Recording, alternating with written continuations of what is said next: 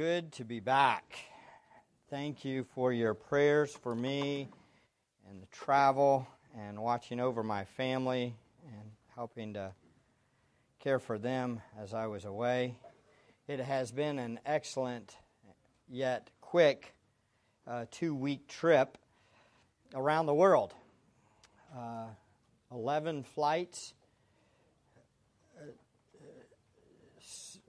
Very hard to keep up with what time it is right now. Came in Thursday night, and then we had the conference Friday, and then Saturday, so really not sure what day it is or what time it is. I think I'm supposed to be sleeping now, but I'm not positive. But very thankful to be here. Today I just want to give you a jet tour of the book of Revelation, some of the stuff that I've looked at and kind of give you an overview of it. But at the same time, I have like multitasking I want to accomplish. I also want to show you a couple of pictures and give you a little bit of an update on the ministry and some of the things that we did while I was on the other side of the planet. So the conference this week is online.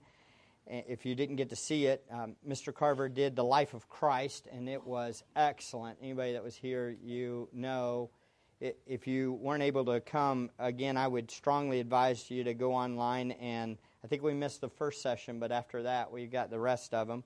And we can get the notes to you if you want to have the notes too. All you got to do is talk to Stephen, and he'll give them to you.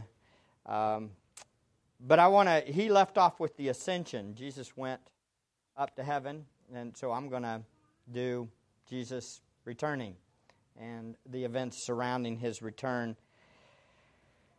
I've spent 2 weeks traveling around the world, as I said, and as I did, I was struck by the utter depravity and deadness and darkness of the world. Everywhere I went, I saw the curse on full display. I just want to give you some pictures to kind of give you an idea. Hopefully this will work. There you go. This is a Buddhist statue in the Bangkok airport. I don't know if you can see it. It was an enormous thing. I mean, people came out of you come out of the, what do you call it? The place where they check your visas and stuff. Walked out, and immediately this thing's sitting there, and people are putting food on this little table, on these little tables here. They literally make sacrifices to these idols. It kind of jumped out at you right away, and this is what you're dealing with. People were sitting there praying to their Buddhist god here. Then after that, after I traveled from Bangkok, I went over to Mandalay. I flew into Mandalay. Mandalay is in the middle of Myanmar. It's close to their new capital. I don't know if y'all saw in the news, they elected the lady, which is great news for their country, but there was a lot of upheaval at the time. But a famous missionary named Adoniram Judson, y'all have heard of him. If you haven't, you need to read about him. That's spelled wrong. It's supposed to be A-M, I think. But here he is. It was back in the 1700s and 1800s. He went to Myanmar, or Burma at the time, and the first 7 years that he was there were no converts.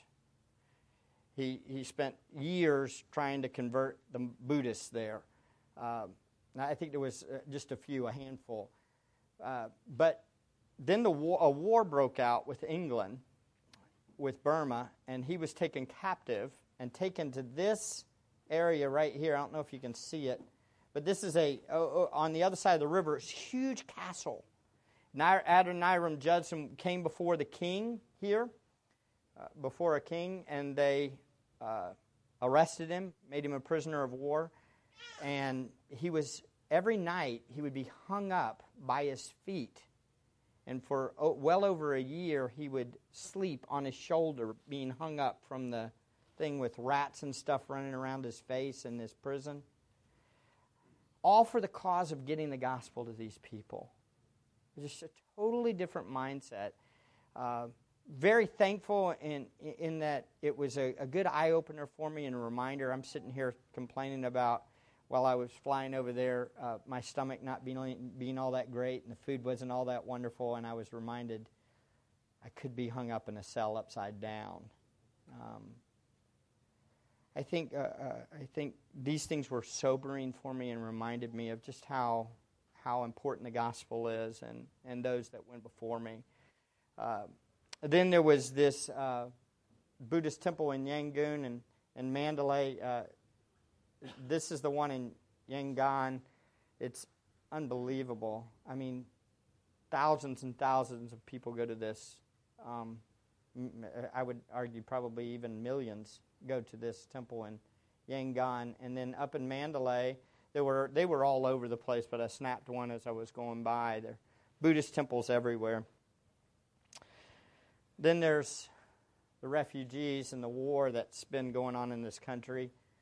These kids were right outside where I was teaching, and they were always playing.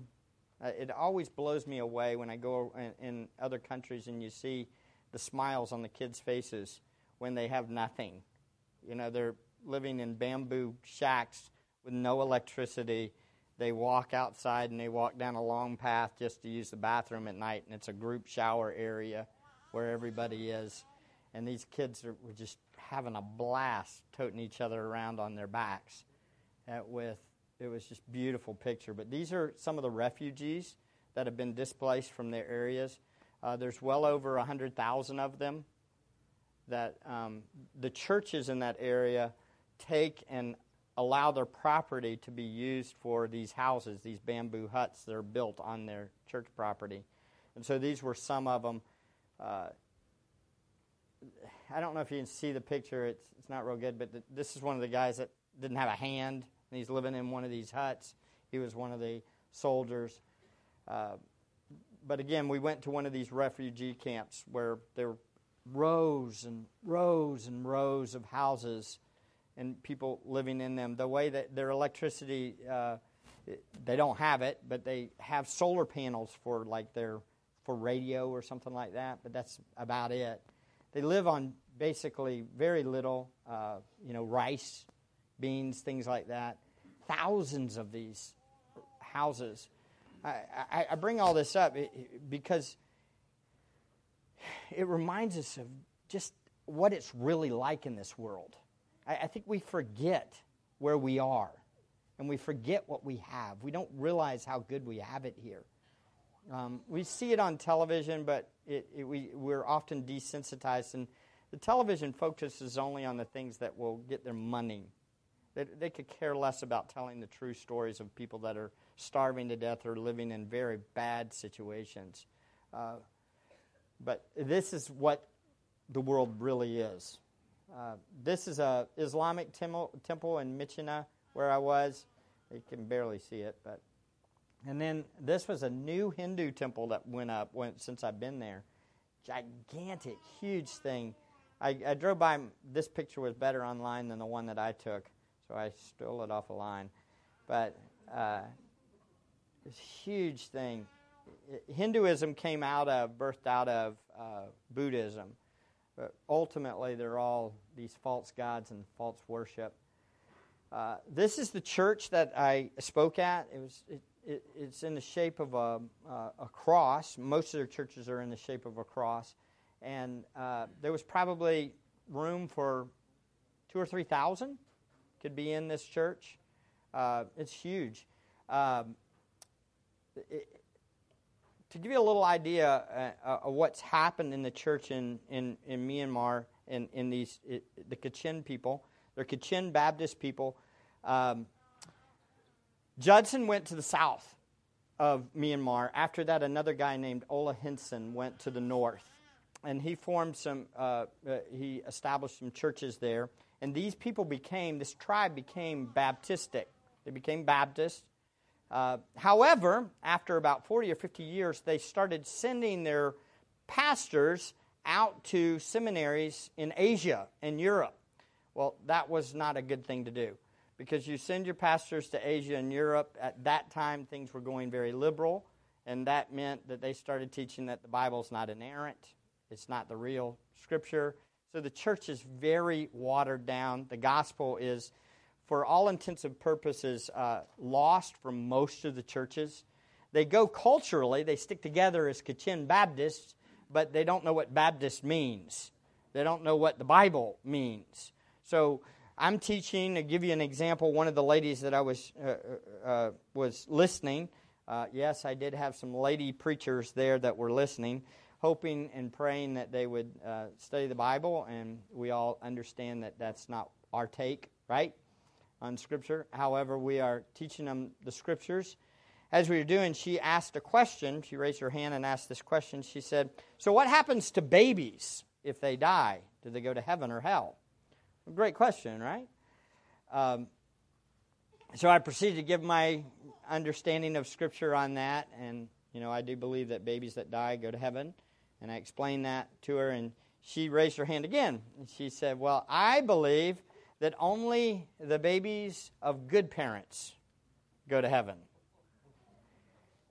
She was the pastor that was leading the conference. Okay, so that gives you an idea. We got a problem, don't we? The doctrine, we don't go to heaven based on how good our parents are, much less how good we are, right? We go to heaven based on what Christ did and who He is. But graciously, I was able to kind of direct her in a different way and call her to look at Scripture. And a guy stands up on the front row, and I was like, uh-oh, here it comes. And he was the leader of the whole conference. And he looked at me and said, what he said is what the Bible says. That's what we need to go with. So I was praising the Lord for that. There are some people that want the Bible, and that's why they've asked me to come back. We might do our vacation there next year. We'll see, though. Y'all can pray. Won't be much of a vacation, but it would be a learning experience for us all, right? But it's a very watered-down church that needs the gospel. Then there was Taipei. We moved over to Taiwan and went to this temple. This is I called it the Mix and Match Temple because that's what it is. You can be any religion and go to this place. And when you go, you can do bye-bye. No, that does not bye-bye, but bye-bye is a type of religion and a religious practice. These are sacrificial. Literally, they brought their food to sacrifice to their gods. They would give these food offerings.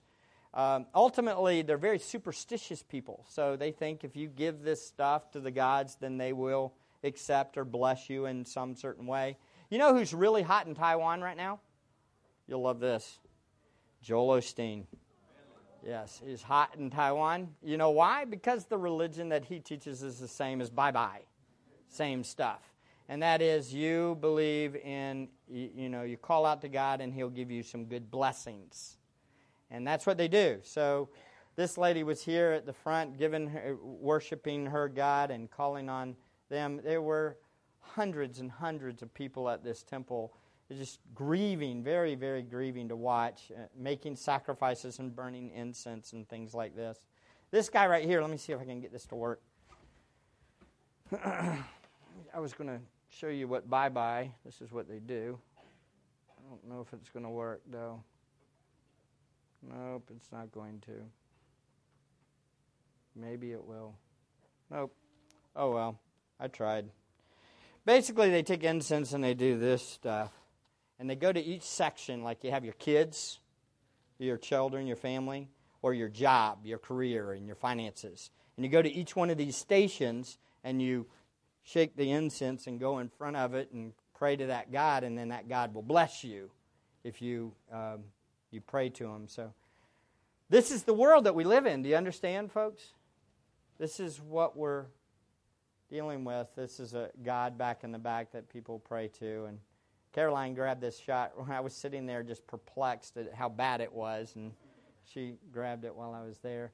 Then there's the orphans and the abortion problem that's rampant in Asia. It's a miracle if you make it out of the womb in Asia because most kids are aborted. China just changed their policy to 2 children. That won't change real easy. Most of the time, little girls are killed. If they find out immediately, they're killed in the womb. It is as common as any kind of medical procedure. They kill their babies, unfortunately.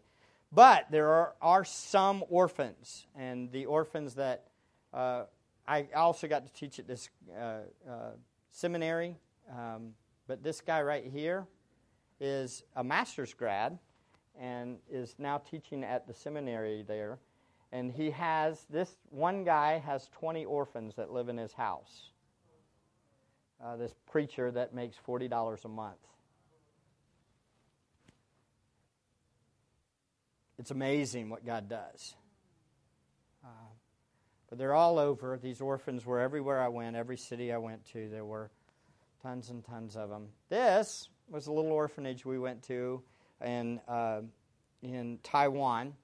If you can see real closely, that's Elliot there. That's Elliot.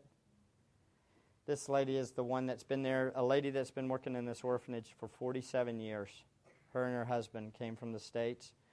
And they have this orphanage, just like the George Mueller story. It's an amazing story. They've never asked for a dime from anybody. They just opened a new building, $2.5 million building, completely paid for, no debt, never asked for a dime. Any of you college students that are like, I want to go do something cool. I want to go serve around the world. Here's an opportunity for you. Ready? You can go to this place. They will let you stay there for free. All food, housing, everything for free if you'll just help them take care of the babies and the kids there. And you can stay there for a year or 6 months or whatever. So if you want information on that, I can help you. It's just an amazing ministry. You can see Ryan was dealing with this little boy. It was we had a great time holding the babies and taking care of them. Look at Ezra down here. All the gear kids were holding the baby. It was just, and then Ella was feeding. So it just really opened you. There's Addie, and Caroline. I would have taken, if I could have taken them all back, I would have. We talked about what's involved with that. You can imagine, folks, this just ripped your heart out, sitting there, seeing all these children. This is a world we live in, you know? This is what we're really dealing with. And then I flew back into New York City and saw that. Covered a lot of countries. Covered 5 countries in 14 days. This is Myanmar here, and I was up in this area here. There are 53 million people there. Out of the 53 million, 89% are Buddhists. That means about 51 million of them are lost. 51 million people that are lost. Then I went on. I was also in Thailand, down here. In Bangkok, 67 million people there, and 66.4 million of them are lost.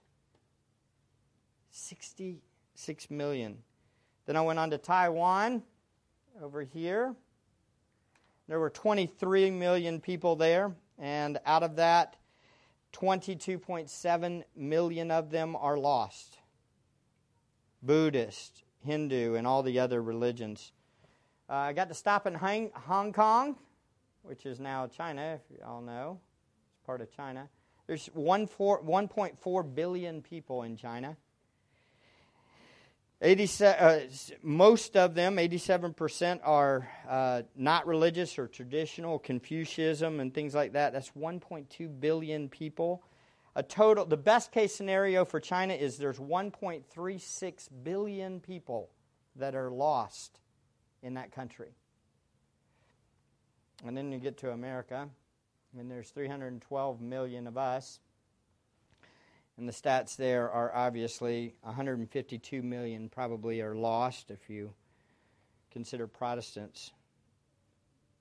Folks, you understand that that's in those 5 countries I went to, there's 1.65 billion people that if they died tomorrow, they'd go to hell.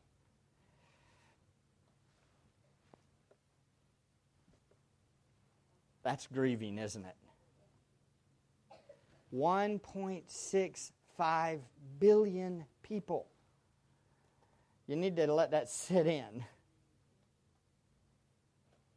I think when we think of numbers like this, I don't know about you guys, but I kind of put it out of my mind during the week. Do you put it out of your mind? It's almost like you don't think about it. This is grieving, isn't it? We have so much. We have so much, don't we? If we're not sending missionaries, we should be going. Several of you have talked to me and said, man, I think I could go to the mission field. Go! Don't wait on me. Go. Folks, we need to be making disciples and looking to the Lord, right? I just want to challenge you to think on these things. We need to quit burying our heads in the sand. There are people that need the Lord. And God's not going to put up with this forever, is He? Does God, that stuff angers God. He hates those false religions because they reject Him. How long is He going to put up with it? I don't know. Maybe another week, a month, a couple of years. But you know what's going to happen when He comes back? It isn't going to be pretty, folks. How do I know it's not going to be pretty? Read the book of Revelation. That's how you know. It's ugly. Take your Bibles and look over at Revelation. If you make it through the first 5 chapters, you think you're okay, but then after that, it turns tough, ugly. The book outlines pretty simple. There's an introduction in verses 1 to 8. I want to give you that overview. So in verses 1 to 8, you see the introduction to the book. Then in verses 10 to 20, there's the things which you have seen. That is the first vision that Paul has, or John has, while he's on the island of Patmos. It's mentioned in verse 19. Notice in verse 19, chapter 1, it says, therefore write the things which you have seen. That's verses 10 to 20. And the things which are, which is verses chapter 2 and chapter 3.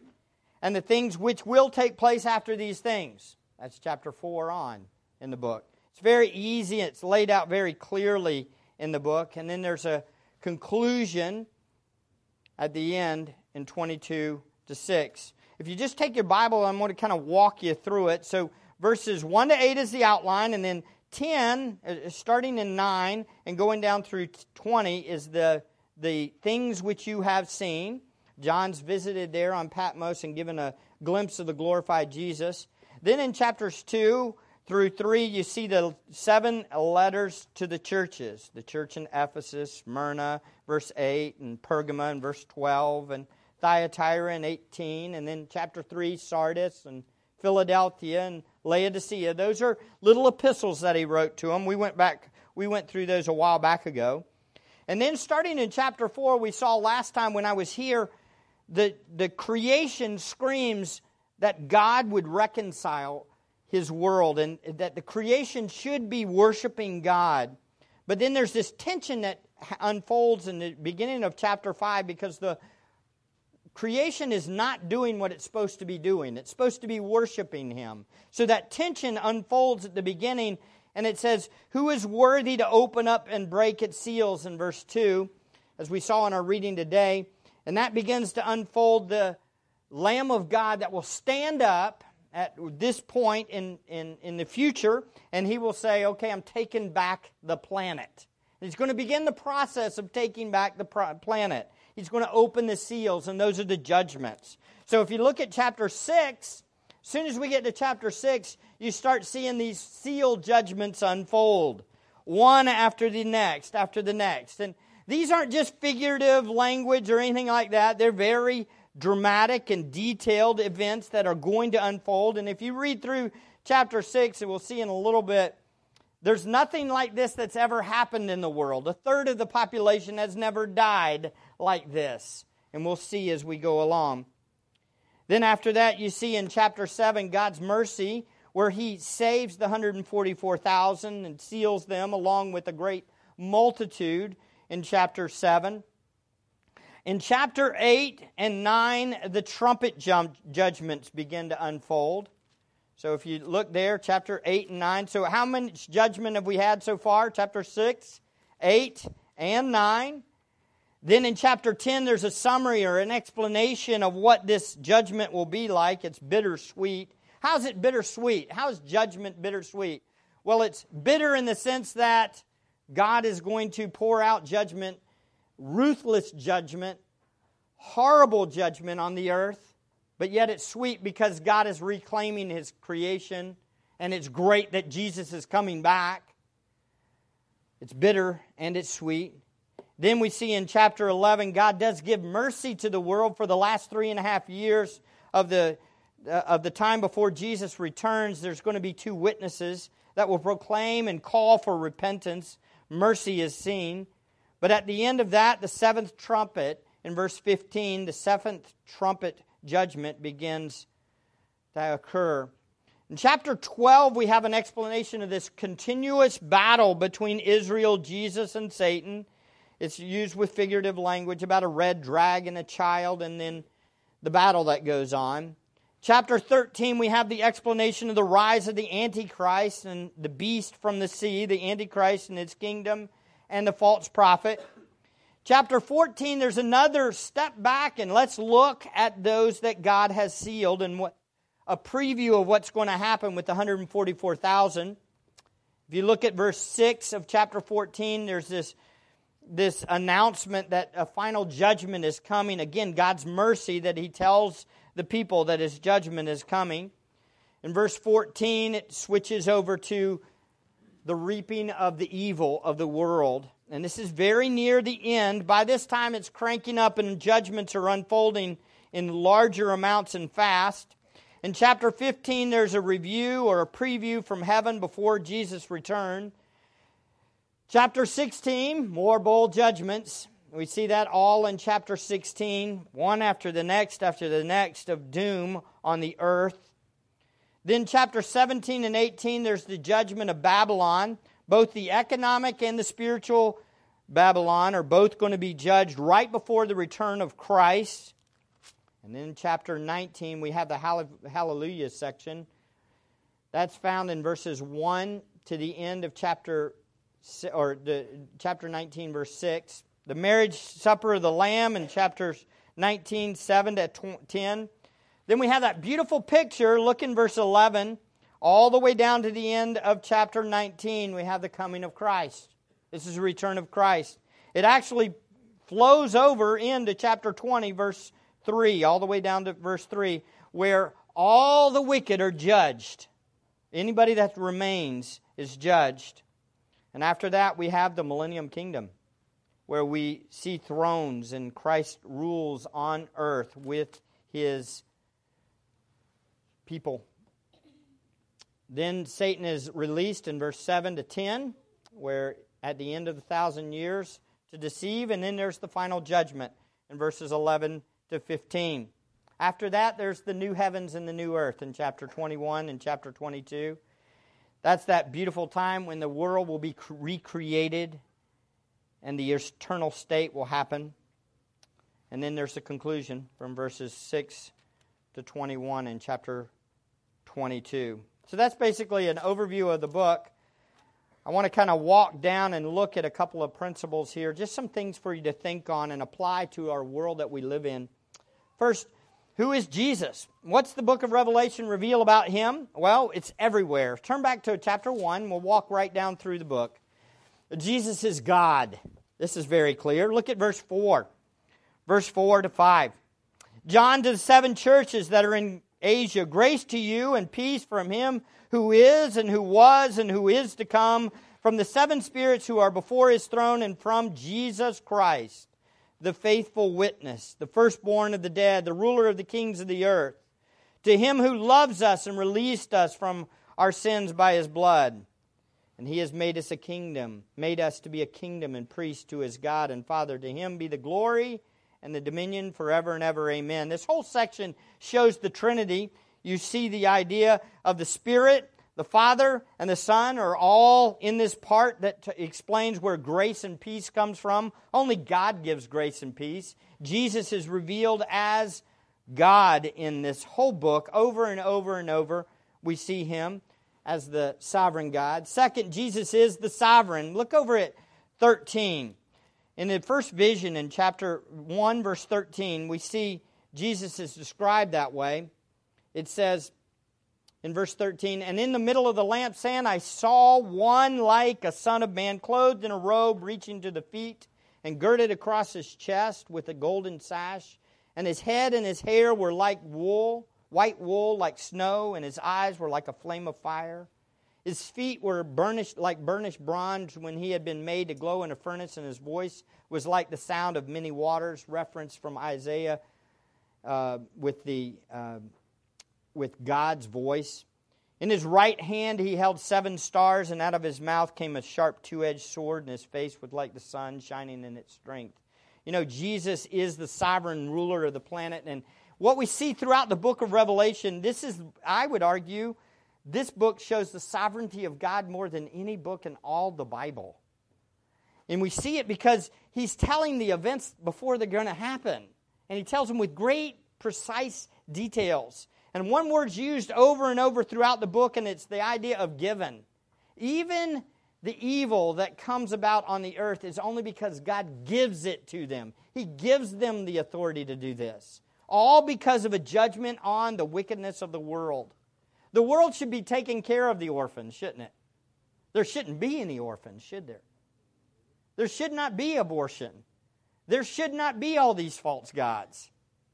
One day, God's going to judge. Jesus will be the sovereign that will judge this planet. We all know the gospel, don't we? We know how God took our wrath on His Son, placed it on His Son, and we are saved because of Him. We have this great hope, but as a whole, the world rejects that truth. They don't like God. One day, God will judge them. All these temples are going to be destroyed, and the sovereign Jesus is going to do it. We see it all the way, Revelation 12, 13, the fall of Babylon, all these things. Yet throughout all of this, we see Jesus is still faithful and true. Look at 3:14. You see it. This phrase of Him being faithful and true is mentioned over and over. "To the angel of the church in Laodicea write the Amen, the faithful and true witness." That's Jesus. Faithful and true witness. The beginning of the creation of God says this. He's described this way numerous times in this book. Jesus is also alive from the dead. We see this in chapter 5, don't we? Look over at chapter 5 again. Remember the tensions there. Who's worthy? In verse 6 it says, "And I saw between the throne the 4 living creatures and the elders, a lamb standing as if slain, having 7 horns and 7 eyes, which are the 7 spirits of God sent out into all the earth." Standing as if slain, what's that imply? That implies that He had died at some point. But He's alive. He's standing. He is the alive from the dead Savior. He's also called the Alpha and the Omega. Look back at chapter 1. If you ever get a Jehovah's Witness and you want to witness to them about whether Jesus is God, this is great. Watch this. Look at verse 8. Verse 8 it says, "I am the Alpha and the Omega, says the Lord God, who is and was and who is to come, the Almighty." Who's that talking about? God, right? They may say, well, this is the Father that's speaking here. Okay, well then turn over in your Bibles over to chapter 21. Chapter 21. In chapter 21, we see this Alpha and the Omega mentioned again in verse 6. Look, it says, we'll start in verse 5. And he who sits on the throne said, Behold, I am making all things new. And he said, Write, for these words are faithful and true. Now, at this point, you might be thinking, okay, so this is the Father, right? Then he said to me, It is done. I am the Alpha and the Omega, the beginning and the end. I will give to the one who thirsts from the spring of the water of life without cost. Okay, so who is that? Okay, is it the Father speaking here? I think so. But then look over at chapter 22, 22:13. Start in verse 12. Jehovah's Witnesses are buying it at this point. They're saying, yeah, the Alpha and the Omega is who? The Father, God, right?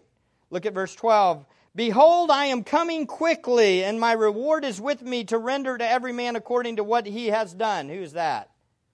That's Jesus coming, right? Verse 13. I am the Alpha and the Omega, the first and the last, the beginning and the end. That's Jesus. Who's the Alpha and the Omega? God. All three persons of the Trinity are the Alpha and the Omega. That's no doubt, folks. Very clear he is the Alpha and the Omega. Jesus is the Almighty, and this is another one of those. You can see it in 15:3. Look back over at 15:3.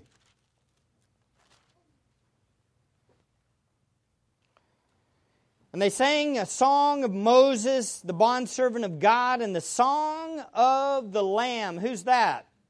Jesus, saying, Great and marvelous are your works, O Lord God, the Almighty. Righteous and true are your ways, King of the nations. Who's Jesus? He is the Almighty. He's the King of the nations. This is the song of God and the song of the Lamb. We see this over and over. Also, Jesus speaks with authority. Look at 19, chapter 19. This sword, the two-edged sword. I love this. In chapter 19, verse 15, we see from his mouth comes a sharp two-edged sword, that with it he may strike down the nations, and he will rule them with a rod, and he will tread the winepress of the fierce wrath of God, the Almighty. What is this? This is his spoken authority. When he speaks, listen, at Armageddon, when all the nations come together against him, all those that are left, which is probably less than 1 billion people when you do all the calculations, but those that come against him, it's not going to be a fair fight. You know why it's not going to be a fair fight? Because when he speaks, everybody dies, and then the birds clean up the mess.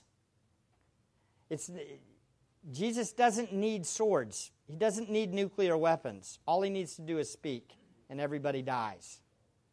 That's what happens. You see the rest of Revelation 19, you'll see it. That's what he calls all the birds together. Why does he call all the birds together? To eat the flesh of the ones that he killed with the sword that comes out of his mouth. He speaks and they die. It's very clear. He is the one that speaks with authority. He's also holy. In 15:4 we see his holiness. We don't have to go to each one of these. He's also the just judge. Look back at chapter 5. Let's read this little section in verse 1 to 5 again. I saw on the right hand of him who sat on the throne a book written inside and on the back, sealed up with the 7 seals. I saw a strong angel proclaiming with a loud voice, Who is worthy to open up the book to break its seals? And no one in heaven or on earth or under the earth was able to open the book or to look into it. Then I began to weep greatly because no one was found worthy to open up the book or to look into it. And one of the elders said to me, Stop weeping. Behold, the Lion that is the tribe of Judah, the root of David, has overcome so as to open up the book and its 7 seals. Listen, we saw last time we were in Revelation 4, this whole idea is that we were all made to worship God, right? That's why we were created. And as we put ourselves in John's spot, we want the world to be back to the way it's supposed to be, right? Everybody wants this false religion to stop, don't we? We're very much like him. I've been grieving with John from 5:1 to 5. Oh, who will come? But we have the answer, don't we? We know the one that's worthy, the one that was slain, that rose from the dead, the Lamb of God. And listen, when the Lamb of God comes, it is not going to be pretty. When the Lamb of God comes, the first time the Lamb of God came, He came to what? Take away the sins of the world. The next time the Lamb of God comes, guess what's going to happen? Destruction, death. Billions of people will die. God does not take sin lightly and the rejection of His Son. The world is supposed to be worshiping Him. So this grappling that John is going through is relieved when he sees that Jesus is the one that has come to be the just judge, and He will open those seals. Look at verse 9. And they sang a new song, "Worthy are you to take the book and to break its seals, for you were slain and you purchased for God with your blood men from every tribe and tongue and people and nation. You have made them to be a kingdom and priests to our God, and they will reign upon the earth." God wants things put back to the way they're supposed to. Who is the one that's worthy to do that? The Lamb that was slain. And guess what we see, folks? The just judge steps up, and guess what he does? Chapter 6, verse 1. And then I saw the Lamb broke one of the 7 seals. And guess what happens? Judgment starts to happen.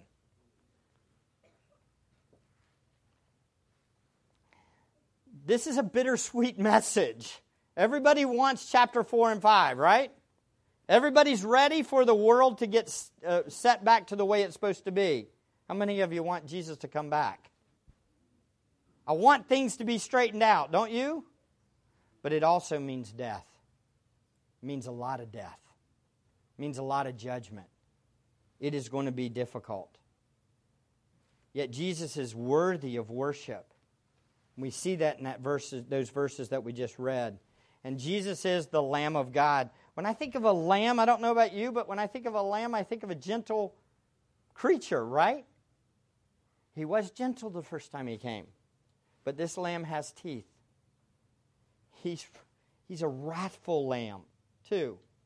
The first time He came, He was sacrificial. The next time He comes, He will be wrathful. The Bible is very clear that judgment is coming. In chapter 5, verse 6, He's slain. Chapter 6, verse 1, He begins to judge. In chapter 6, verses 12 to 17, look at this. Look at His judgment. This is how bad it is. This is the 6th seal. Verse 12. And I looked when He broke the 6th seal, there was a great earthquake, and the sun became black as sackcloth made of hair, and the whole moon became like blood. And the stars of the sky fell to the earth as a fig tree casts its unripe figs when it's shaken by the wind. And the sky was split apart like a scroll when it is rolled up, and every mountain and island were moved out of their places. Then the kings of the earth and the great men and the commanders and the rich and the strong and every slave and free man hid themselves in the caves among the rocks of the mountains. And they said to the mountains and to the rocks, verse 16, "Fall on us and hide us from the presence of Mother Nature." No, from the presence of Him who sits on the throne. And from the wrath of the Lamb. For the great day of their wrath has come, and who is able to stand? Answer? No one. One day. Do you understand? It took me 26 hours to fly from one side of the planet to the other. It's a huge planet. Do you understand? One day, this 6th seal, He's going to shake every island on the whole planet. I mean, do you understand? We think of the planet as just this safe place as a whole. It's not a safe place when the Lamb is angry.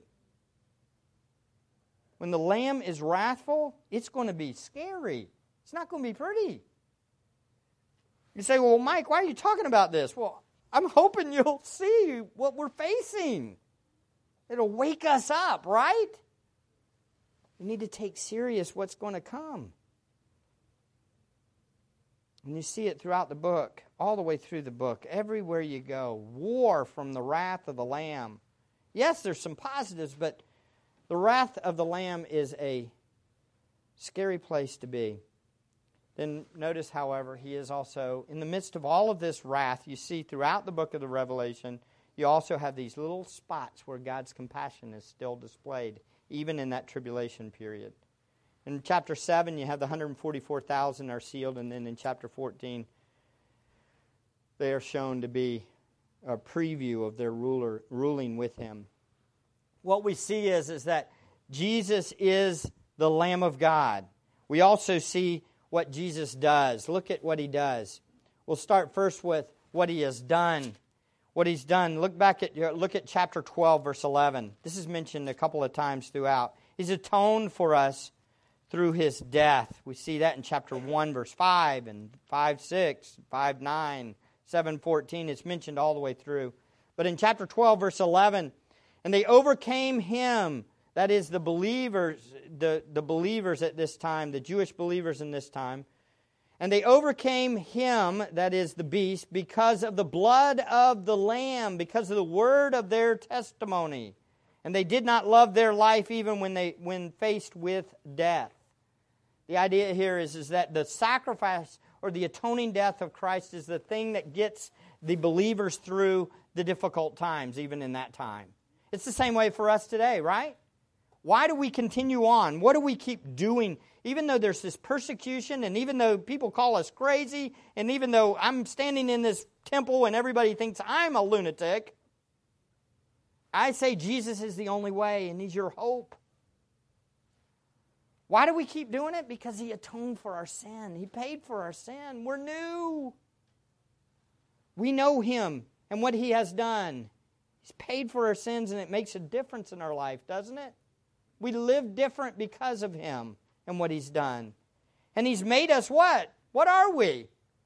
We're a kingdom of priests. That's what it says in 5:10. He's made us his own, a kingdom of priests. Look at 5:10 again. Look, this is what it says. You have made them to be a kingdom and priests to our God, and they will reign upon the earth. That's what we are, folks. Even now, that's what we are. Are we proclaiming him? Are we living for him? You ask, why do I go to this mundane job that's so boring? It's so hard to work in my job. My boss treats me so bad. How about this? You're working so that you can give and help support missionaries around the world. How is it that you got these watered down pastors that have very little of the Bible and they make $40 a month? People live on practically nothing, and we have all of this. We should be sending out thousands of missionaries. Shouldn't we? There's 160 million professing believers in America. 160 million professing believers. Do you understand that if everybody of those 160 supported only a tenth of a missionary, just a tenth, we could send out 1.6 million missionaries.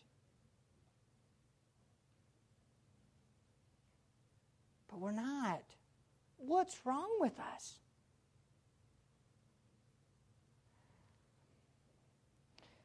I'm going to be honest with you, folks. I have a dream for our church. I have a dream. I have a vision for our church. I want to raise up men and ladies in our church, and I want to raise up men to pastor this church, and I want to go to the mission field. And I want y'all to send me. There's too many people that need the Lord. There are too many countries that don't have the gospel.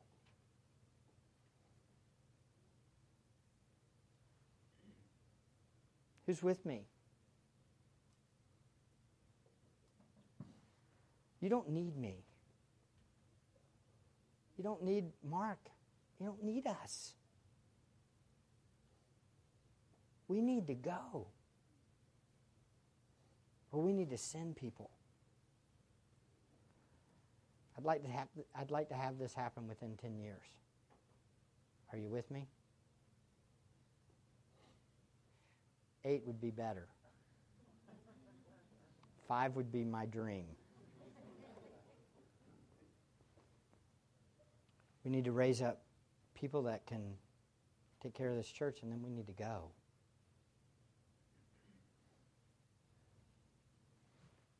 He died for me. And I want to go. I want to go. I want to go. Notice Jesus is doing some great things too. Verse 19 it says, chapter 1 verse 5, chapter 3 verse 9, that he is continuously loving his own. He's loving us now. He's also revealing himself to his own. In chapter 1, verses 11 to 20, he reveals himself. Then in all the letters to the churches, he reveals himself, tells more about himself. Chapter 14, verse 6, he reveals himself to his own. That's what he's all about. All of us that know Christ, guess what? He's loving us now, and guess what? He's revealing himself to us over and over and on all the time. As we read our word, we know him more. It's good news, isn't it? He's also aware of his own, and he sees us, and he knows our circumstances. He knows what we're going through. Look at chapter 8. Look at this. Chapter 8, verses 3 to 4. Another angel came and stood at the altar holding a golden censer, and much incense was given to him so that he might add it to the prayers of the saints on the golden altar which was before the throne, and the smoke of the incense with the prayers of the saints went up before God out of the angel's hand. What is this? God hears the prayers of the persecuted. He hears it. He hears it. And guess what? It's very interesting. This is part of the seventh seal judgment. This is very interesting. In chapter 6, there's also another one mentioned of the whole idea of prayers. Did you know that the prayers of the persecuted move God to action? It's a judgment. It's considered a judgment. Whenever we pray and we ask God to have vengeance, guess what? He hears it. I don't know about you guys, when I was sitting in that temple, I was like, Lord, okay, let me get outside the building, take it out, wipe it out. This is a travesty. God hears that. Do you understand that when you pray, God, have judgment on these false teachers? What happens? He hears it, and he acts. This is no different. Just in the tribulation, it doesn't start then. He starts now. Those are imprecatory prayers. New Testament imprecatory prayers, right? Oh, Lord, please, avenge your name. I'm ready. Jesus also gives eternal life. He's presently giving. Finally, we see what Jesus will do. Oh, this is so amazing. Jesus will remove a local church from his program if they don't repent. You see that in chapter 2, verse 5. Folks, if we're not about Christ and he is not our first love, guess what? The church will not stay. He will get rid of it. Jesus also will glorify and reward the overcomers. And you see this throughout. Chapter 2, verse 10. Chapter 2, verse 17. Chapter 3, verse 11. Look at this one. This one's amazing. Again, chapter 3, verse 11. Laodicea, Philadelphia first. In chapter 3, verse 11, Philadelphia is the church that's suffering. He says, I'm coming quickly. Hold fast to what you have, so that no one will take your crown. He who overcomes, I will make him a pillar in the temple of my God, and he will not go out from it anymore. And I will write on him the name of my God and the name of the city of my God, the new Jerusalem, which comes down out of heaven from my God, and my new name. I can't wait to have that name. How about you? It's one of those names that has never been blasphemed. Longing for the day of glory, aren't you? Jesus will make war with his enemies. We see this. Look over at chapter 19. This is at the end. We read a little bit of it, but look at the end. Verse 17. Jesus is returning. Then I saw an angel standing in the sun, and he cried out with a loud voice, saying to all the birds which fly in mid-heaven, Come, assemble for the great supper of God, so that you may eat the flesh of the kings, and the flesh of the commanders, and the flesh of the mighty men, and the flesh of the horses, and those who sit on them, and flesh of all men, both the free men and the slaves, and the small and the great. And I saw the beast and the kings of the earth, and their named armies assembled to make war against him who sat on the horse, and against his army. Verse 20, and the beast was seized, and with him the false prophets who performed the signs in his presence, by which he deceived those who had received his mark, the mark of the beast, and those who worshipped his image. And these two were thrown alive into the lake of fire, which burns with brimstone. And the rest were killed with the sword which came from the mouth of him who sat on the horse. And all the birds were filled with their flesh. Judgment's coming. It's a guarantee. How do we know? Because the Bible says Jesus is going to judge the world. It's going to happen. How bad will it be for the enemies? Oh, I can't give you all of these, but folks, it's going to be bad. The first judgments, the sealed judgments, He sends false peace. God does. Then there's the Lamb will send a great war. There's going to be a war. Then the Lamb will send a financial crisis. People won't be able to buy just the plain normal things. Then there will be a great death that comes over, the ashen horse, and a fourth of the earth's population will be wiped out. That's 1.5 billion people will die if it was right now. Think about that. Folks, we see the news with France right now. How many people died? Roughly 150. And the world goes, this is unbelievable. What's it going to be like when 1/4 of the planet dies? 1.5 billion people. That's just one judgment. Then He hears the prayers of the people that says, avenge, and that's a judgment. And then there's a great earthquake that we read about. That's chapter 6. That's just the first round of judgment. That's just the first round. There's 2 more judgments to come. 2 more rounds. In chapter 8, the trumpets. The Lamb will send hail and fire from heaven. He'll send a great mountain into the sea. Most likely an asteroid or a meteor. Then there's a meteor. A burning star will come, and it will destroy all the water, the fresh water. The Lamb will then darken the heavenly objects. If it gets dark, it's going to be real cold. It'll be much worse than Rochester, New York. And then the Lamb will release the locust. Oh, y'all want to read something? Read chapter 9. You know what the locusts do? They come and they can't kill the people. They just torture them for 5 months. And people want to die, but they can't. God just allows these locusts to torture people. Why? This is judgment. God takes sin serious. We're halfway through. The Lamb will then release 4 fallen angels, it appears, and 2 million demons will come up. 2 million demon army. You think the world's going to be a scary place to be? Just to kill. Then there's the 7th, which is ultimately the next 7 bowl judgments. And these happen right before Jesus returns, one after the next. And they're different. Some people say that they're just recapitulations of the same ones. If you read the order, they're obviously different. These are waves and waves of judgment. The Lamb will send sores on all the rebellious people on the earth. So everybody will have a Job experience. Boils or sores. The Lamb will then contaminate the rest of the seawater, which means what? Everything dies. All the fish of the sea die. Then He'll contaminate the rest of the fresh water, which means, guess what? No water, nothing to drink. It's going to be a bad place to live. You can see why some passages appear to show that there's a overlap before the millennium gets to full going with the kingdom. You got to clean up the place. The place is going to be one mess.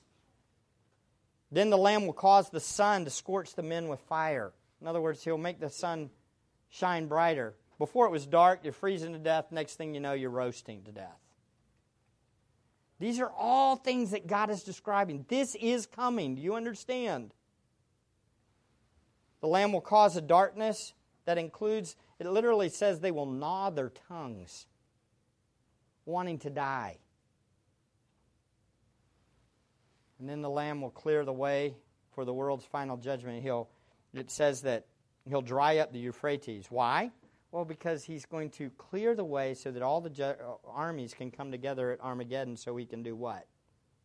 Destroy them in Revelation 19. Man, I don't know about you. I'm going through this with these people. I was preaching all the way through this, and all I could think is, man, I hope you know the gospel. I kept saying the gospel to them. One point I was begging them, please, do you know Jesus? Have you repented of your sins? Have you trusted in Him? You can face this.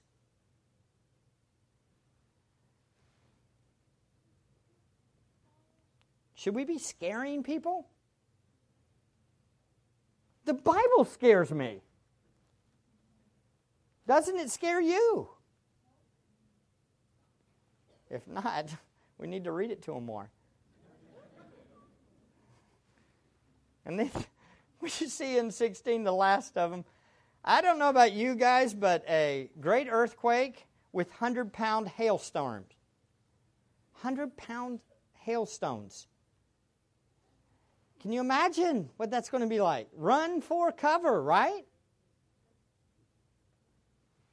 The world will be a scary place to live. And this is coming. It's a guarantee. How do I know it's going to happen? Because God says it's going to happen. And then He will return. I can't get through all of this, but you get the gist. How many of you are ready for Him to return? Everybody's ready for Him to return, but nobody really wants that judgment, do you? All of those things are going to happen before Revelation 19. And then Revelation 19 comes and He comes back. He's got to clean up and wipe out all of those that are opposed to Him before He returns. It's very clear. Look at 19.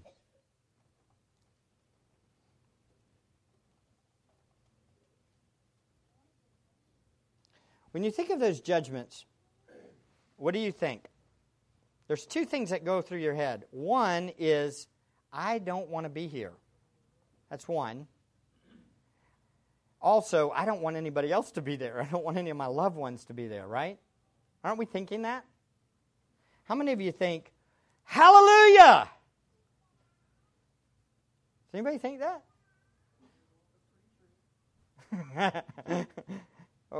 Who thinks hallelujah when you think of all those judgments? Well, we think that. You know why? Because even more important than my family living, I know this sounds harsh, even more than all my loved ones living, even more than the billions and billions of people that are rejecting Him, I want something more than that. I want God to be honored. He deserves to be worshiped. More than my family, more than anything I have in this world. And so, at the end of the day, you know what I say? Hallelujah. Because I want Christ to come back. And I want this world to be set up the way it's supposed to because He deserves worship. And that's why all the angels and all the multitudes do what chapter 19, verses 1 to 6 state. Y'all stand and we'll read this to conclude. Right before Christ returns, I'd love to do this together. Can y'all do that? Let's see if you can do it. See if you can pull it off. The Kachin, do it. If you have a different translation, try to read off the board. All right, we're all reading it together. So in other words, you got to kind of stay together. When we do it, when we did it with the Kachin, they all read together, and it sounded amazing. So let's do it together. You ready? All right, just follow my voice.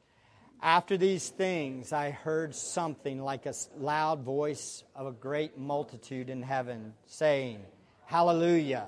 Salvation and glory and power belong to our God, because His judgments are true and righteous. For He has judged the great harlot who was corrupting the earth with her immorality, and He has avenged the blood of His bondservants on her. And a second time they said, Hallelujah! Her smoke rises up forever and ever. And the 24 elders and the 4 living creatures fell down and worshipped, who sits on the throne, saying, Amen, Hallelujah. And a voice came from the throne, saying, Give praise to our God, and all you His bondservants, you who fear Him, the small and the great. Then I heard something like the voice of a great multitude, and like the sound of many waters, and like the sound of mighty peals of thunder, saying, Hallelujah, for the Lord our God, the Almighty, reigns. Hallelujah. Let's pray. Father, thank you. Thank you for this glimpse of what you are going to do.